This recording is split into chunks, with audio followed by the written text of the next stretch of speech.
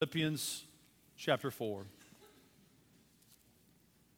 Continuing to make our way through this book, we'll have a sermon today on Philippians, and next week our brother Eric will be bringing the final sermon on this epistle. So pray for Eric this week as he prepares for his sermon. I put him through the grinder last week. You can ask him about that, preparing for this sermon for next week. But today we're looking at Philippians chapter 4, verses 10 through 19. If you would, please stand in the honor of the reading of God's holy word. Hear now the written word of the living God. I rejoiced in the Lord greatly that now at length you have revived your concern for me. You were indeed concerned for me, but you had no opportunity. Not that I am speaking of being in need, for I have learned in whatever situation I am to be content.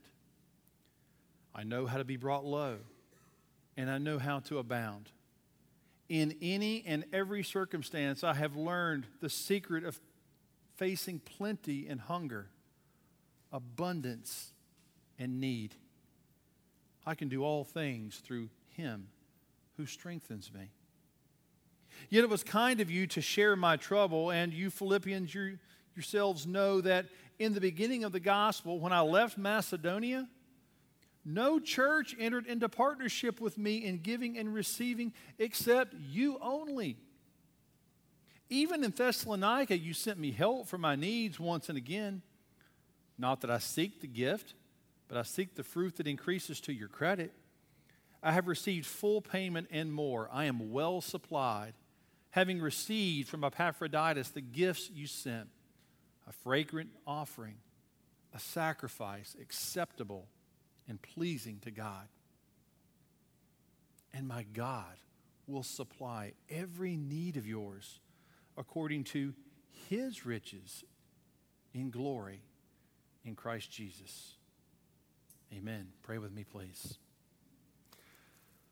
Heavenly Father, this is your word. Because you are the supreme author of it, it is inerrant, infallible, the only rule for faith and practice.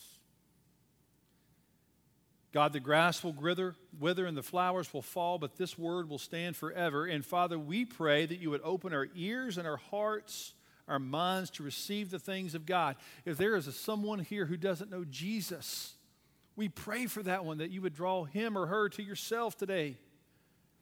And Father, for Christians today, as we talk about the challenge of contentment, may we see Jesus, may we see our union with Him. And teach us, Lord, to rest in you.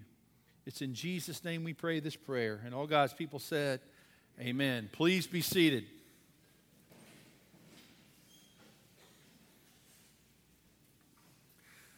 Well, the month was August, but the year was 1990. I was entering 8th grade at Vance Junior High School in Bristol, Tennessee, and more specifically, I was entering Mr. Price's Algebra 1 class. Anybody getting ready for Algebra 1? That was me in 1990.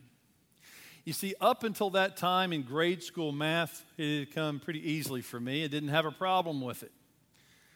But little did I know what was in store for me when I entered Mr. Price's Algebra class. And I can still remember very specifically that first test. And Mr. Price got up to hand the test back out to the class, and I can remember him saying, the grades on this test ranged from 100 to 70. And he began handing them out.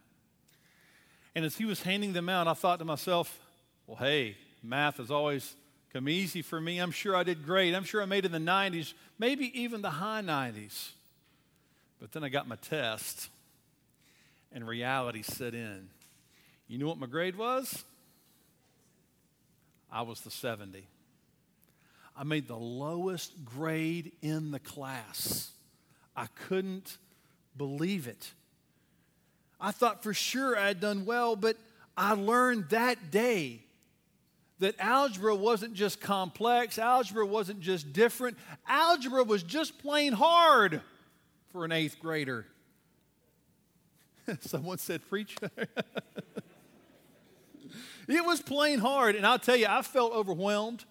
But Mr. Price was a good teacher. You see, he came alongside of me and said, Adam, look, you need to devote yourself to the task and the process of learning.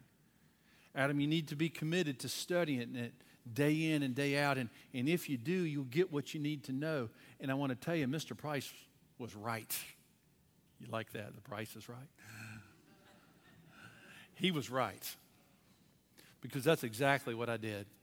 I began studying math, and I worked at it, and I worked at it. And in fact, I got into high school and did well. In college, I ended up majoring in mathematics. And in college, I would think back about that day in 8th grade, and I'd sort of laugh because little did I realize back then that I needed a process of learning, because things had just come easy for me until that point, but I needed a process of learning, and that's exactly what Mr. Price taught me. It's exactly what I needed, the process of day in, day out, going through it, that I might learn algebra. You know, to a large extent, the biblical call to contentment and algebra are alike. They're both just plain hard to do. You know, we've learned over the past several weeks that we have enemies, the world, the flesh, and the devil, and these enemies want to constantly challenge us. They constantly want to challenge us with issues of worry, of doubt, of frustration, of complaining, and they want to take away any contentment that we might have in Jesus. And oftentimes, as we deal with the world, the flesh, and the devil, instead of having contentment, we immediately turn to complaining or arguing or whining instead of resting in Christ for contentment. But this text today, beloved, it teaches us that contentment is something that every one of us needs to learn. That every one of us should engage in the process of learning contentment. You know, Mr. Price challenged me, go through the process, learn. It's going to take you a while. I don't know about you, but contentment doesn't come naturally for me, does it you?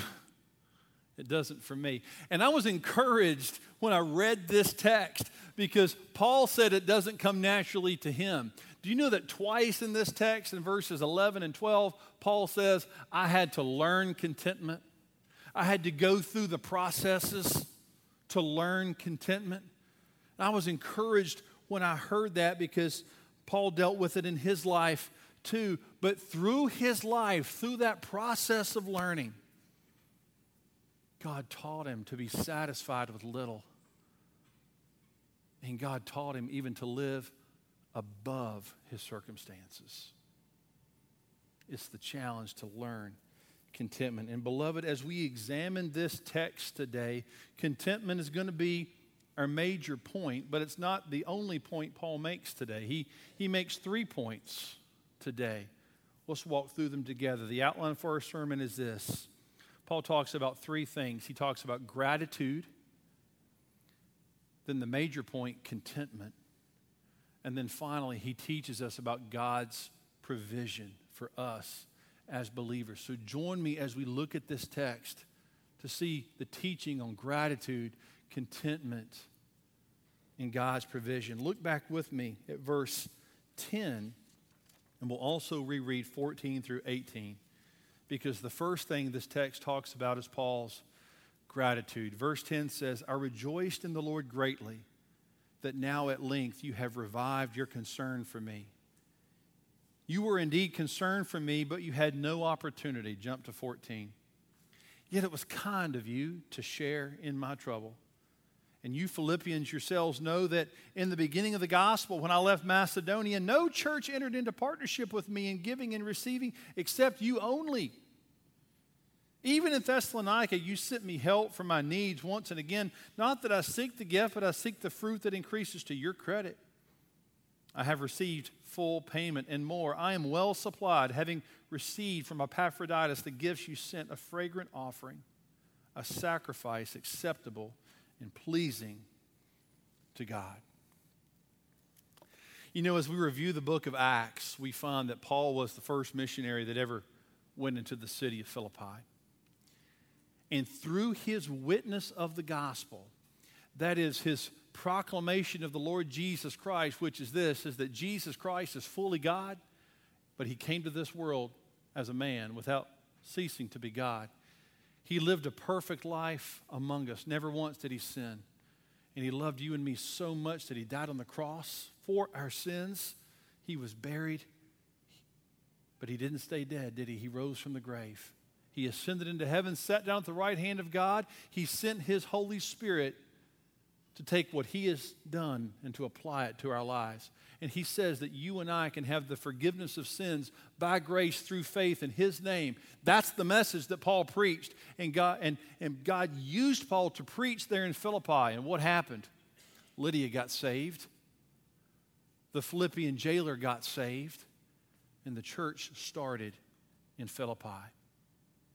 Yet what happened? Paul left Philippi and he went to a town called Thessalonica. And when he was there, the Bible teaches us that those Philippians, those people he had just been with, they found out that he had a need, a financial need. So they sent him assistance. In fact, the Bible says they sent Paul financial assistance more than once. And then Paul went on a third missionary journey, and when he did, the Philippians lost touch with him. They didn't know what happened to him. But we know what happened. Ultimately, he came back to Jerusalem. He was arrested. He went over to Rome. He was under Roman house arrest, waiting to see Caesar. And it was at that point the Philippians learned what was going on with Paul. You see, even though they were physically distant from Paul, they hadn't forgot about him. And when they found out about his need, what did they do? This text says they immediately helped him again. They sent him another gift. They learned that he was in need, and they sent Epaphroditus, take this gift to Paul. And when Paul received this gift, what does he say in verse 10? He says, I rejoice that you have revived your concern for me. But there's other reasons that Paul rejoiced. Obviously, this gift would help him.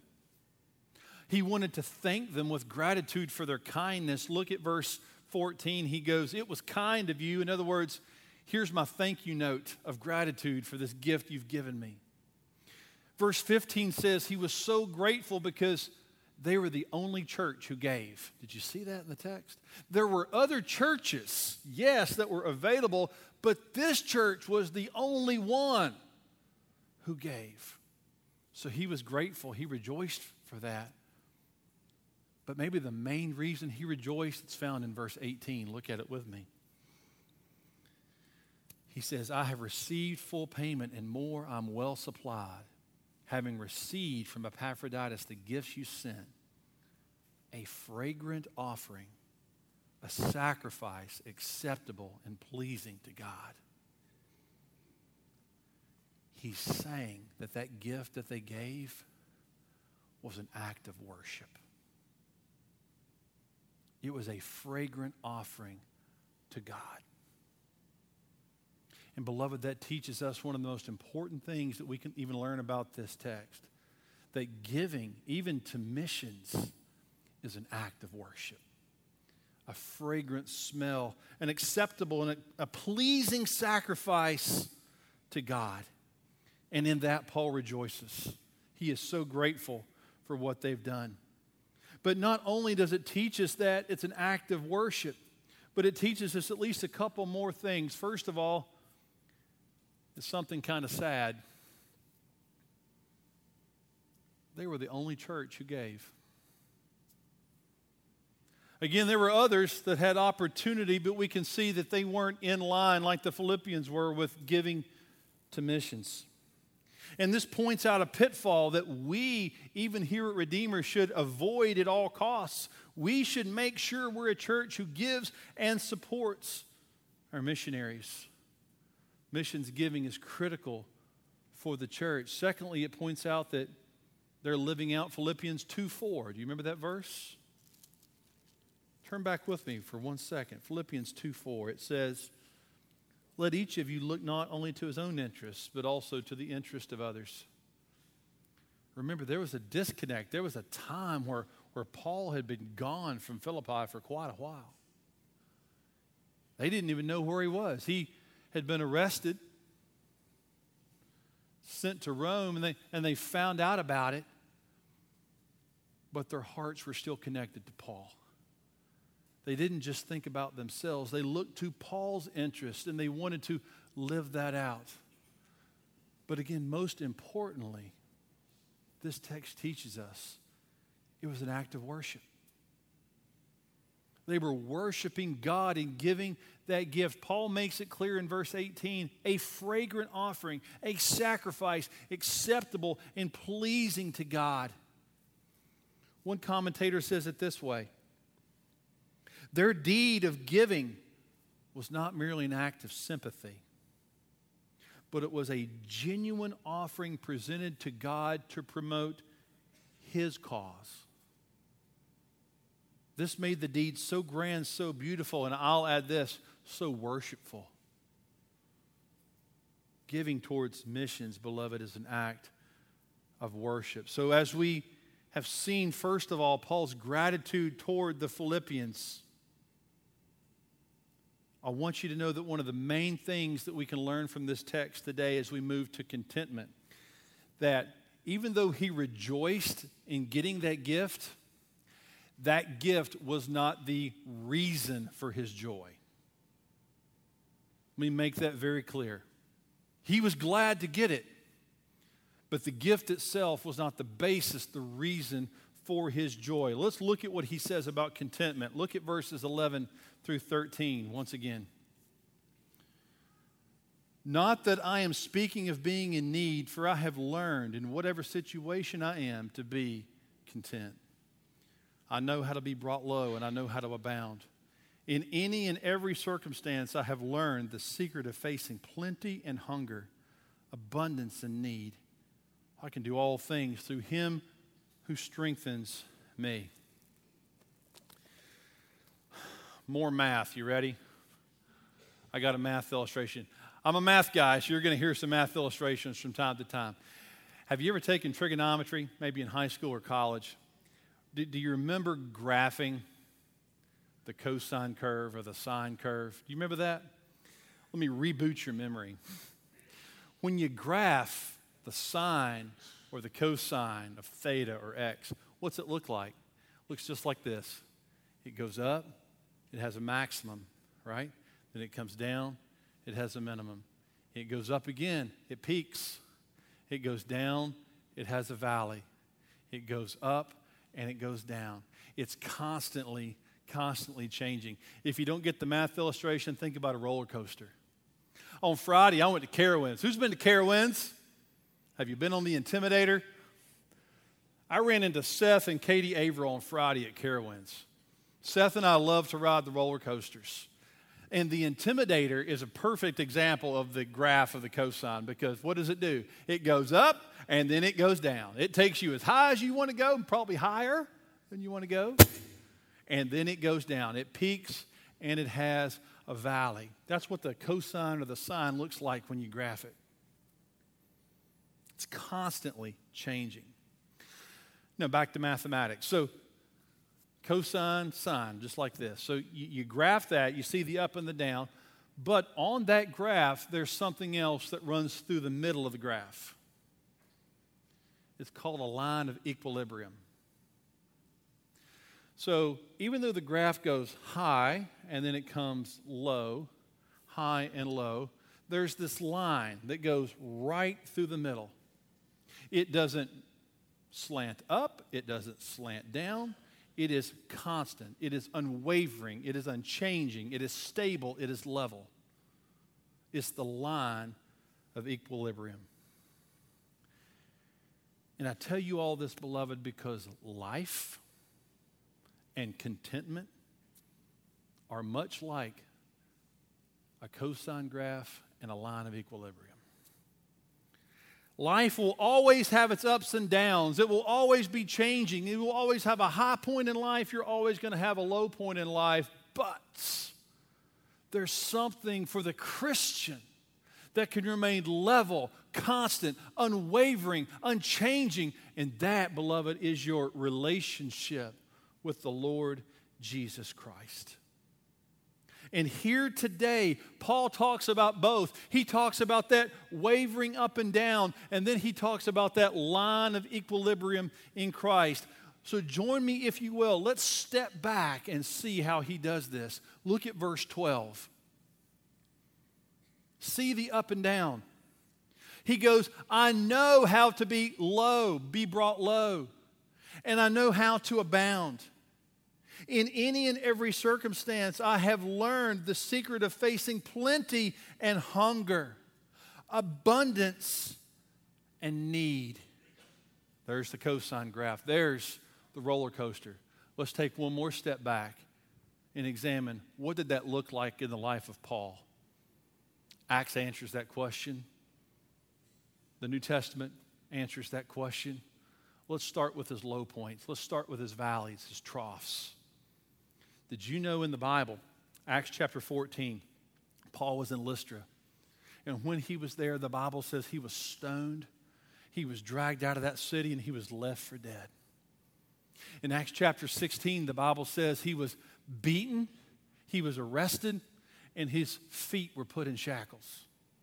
In Acts chapter 20, the Bible says that the Jews plotted against him to kill him. In 2 Corinthians chapter 4, the Bible says that so many times Paul had been given over to death. And in chapter 6 of that chapter, he spoke of the afflictions, the hardships, the calamities, the beatings. Lad, just a moment ago, read from chapter 11, all those low points, the valleys, the troughs of Paul's life. But Acts also talks about the high points, doesn't it? Do you remember in Acts chapter 16? Right after Paul had those beatings and was put in prison and his feet were in shackles, the Bible says that God opened the prison door.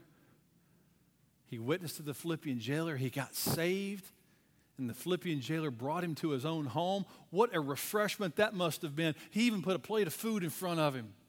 Said, here, you can eat.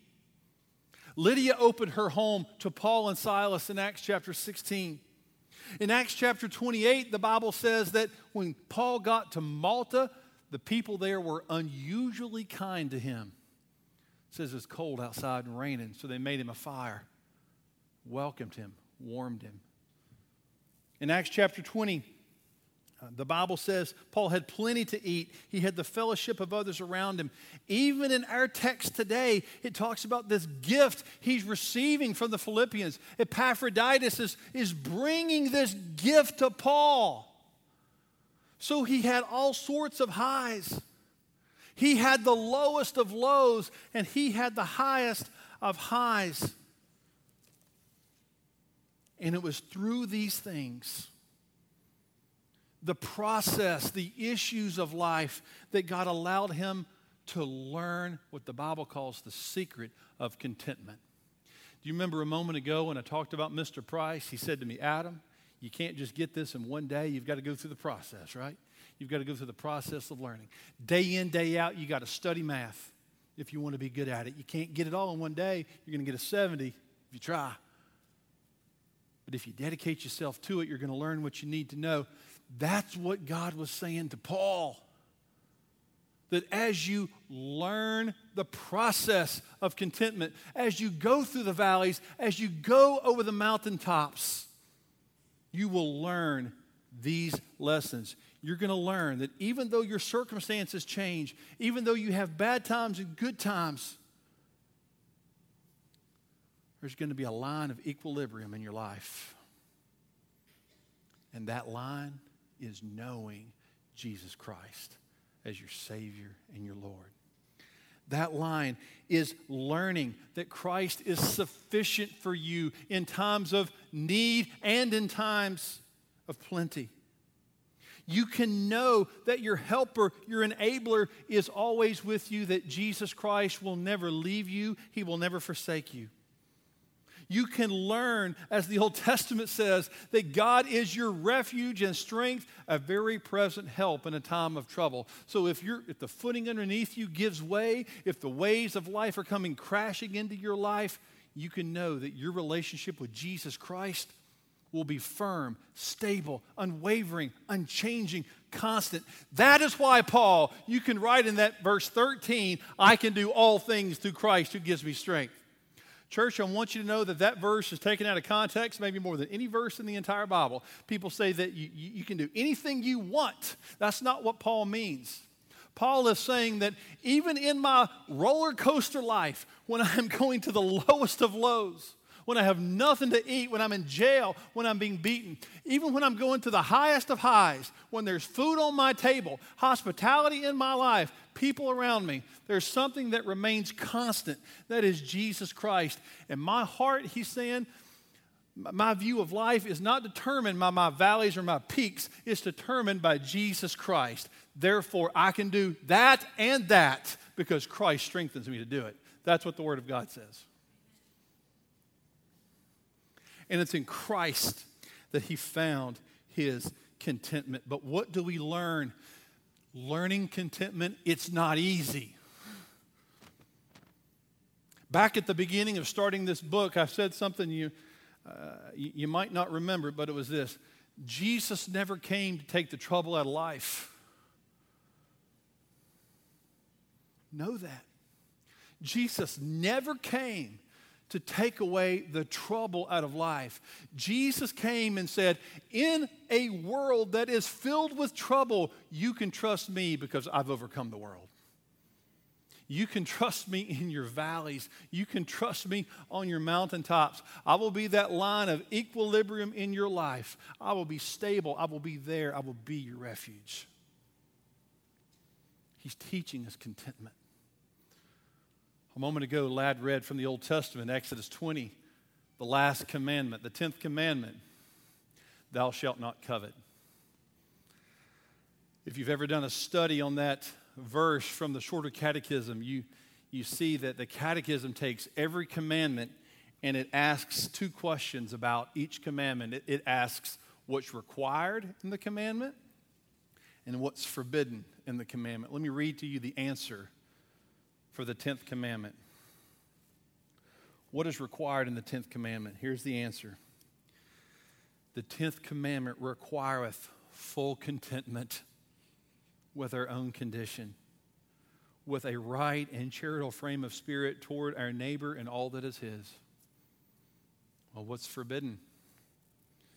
The 10th commandment forbiddeth all discontentment with our own estate, envying or grieving at the good of our neighbor, all inordinate motions and affections to anything that is his. You know, when we're going through one of those highs, one of those mountaintops, one of those maximums on the cosine graph, it's easy to be content, isn't it? It's easy to ride high on the mountain. But yet when life comes down, there's struggle, there's hardship, it's so easy to throw contentment out the door. It's so easy to worry and be fearful, to whine and complain. I don't know about you, but contentment doesn't come easy for me. If you asked me, Adam, are you content in all circumstances? No. That just shows you that God's still working on your pastor. He's still sanctifying me. But God is teaching us that we, as we go through the process of life, as we go through the ups and the downs, God wants us to rest in Christ. He is a sovereign God who's in control of our lives. As the Bible said a few weeks ago, don't be anxious about anything, but in everything, through prayer, petition, with thanksgiving, let your requests be made known to God, that the peace of God will guard your heart and mind in Christ. If you want peace and you are anxious, beloved, it has to come through prayer. And through that prayer, God is going to work contentment in your heart. So join me as we all continue to learn contentment from our great God and King. The last and final point, let's look at it briefly. We've talked about gratitude and contentment. Finally, God's provision. Look at verse 19. And my God will supply every need of yours according to his riches and glory in Christ Jesus. As we've noted several times, the Philippians had this amazing act of worship in giving this gift to Paul. We know that Paul was in a bad place at a bad time, don't we? He was in Roman prison, but God still worked in his life despite his circumstances. Paul was content. He even became a witness right there in the jail cell. And he's noting the fact that the Philippians, they'd been faithful, they'd been obedient, they were worshiping God through this gift. So Paul responds with verse 19, God will supply every need of yours according to his riches in glory. Will God allow tough circumstances into your life and into mine? Yes. Did Jesus come to take the trouble out of life? No. But in the midst of trouble, God will supply your need. Was Paul in trouble? Yes. Was he obeying God? Yes. But even in the midst of that jail cell, here came this gift from the Philippians, from Epaphroditus, that was even helping supply Paul's need. And Paul saw that, and he reflected that back on the Philippians. God's going to supply yours as well. We are called to be faithful to him, even in the midst of trouble. God will provide. So as we close this morning, let's step back and ask at least 3 questions about this text. First of all, think about Paul's gratitude. And we as a church ask, what is our heart attitude about giving, even to missions? The sad thing is that there was only one back then with Paul, only one, the Philippians. Others had the opportunity, but they didn't give. Let's avoid that pitfall. Let's look to the interest of others, because giving to missions, it's an act of worship. It's a sign of a healthy church. Number 2, where do you find contentment? That roller coaster ride was fun Friday. It was. I went up, I went down. I went up, I went down. But unfortunately for me, sometimes I might try to find my contentment in life that way. My circumstances dictate to me my contentment. That's not biblical. If we let our circumstances determine our contentment, be ready for a life of anxiety, fear, doubt, and whining and complaining. It's not where God wants us. In the midst of the up and down, Christ is that line of equilibrium. Christ, and knowing him. And if you know him, you depend on him, you lean on him, you will find that, yes, even you can do all things through Christ who gives you strength. And then finally, do we understand God's provision for his church? Did you notice something about verse 19? It doesn't say, and God will fulfill every wish of yours, does it? It says, God will supply every need of yours. There's a difference, right? We all know the difference between wants and needs. This text says that God will supply our needs, and he'll do it faithfully, even in difficult times. He did it for Paul. He was going to do it for the Philippians, and he will be faithful and do it for us. All promises are yes in Jesus.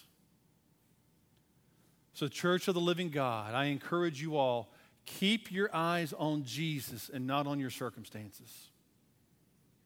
Life will be a roller coaster. It will have ups and downs. But in the middle of that, know that Christ and your relationship with him will be your contentment. It will be that which is steady, level, unchanging, unwavering, unaltering, Yes, Christ is your refuge and your strength. Pray with me, please. Father in heaven, what a convicting text. I know in my life, because I get this all wrong so many times. I'll focus on the day-to-day. I'll focus on the moment, the circumstances of life. I'll get on this roller coaster. And forgive me, Father, because that will cause me to forget about you.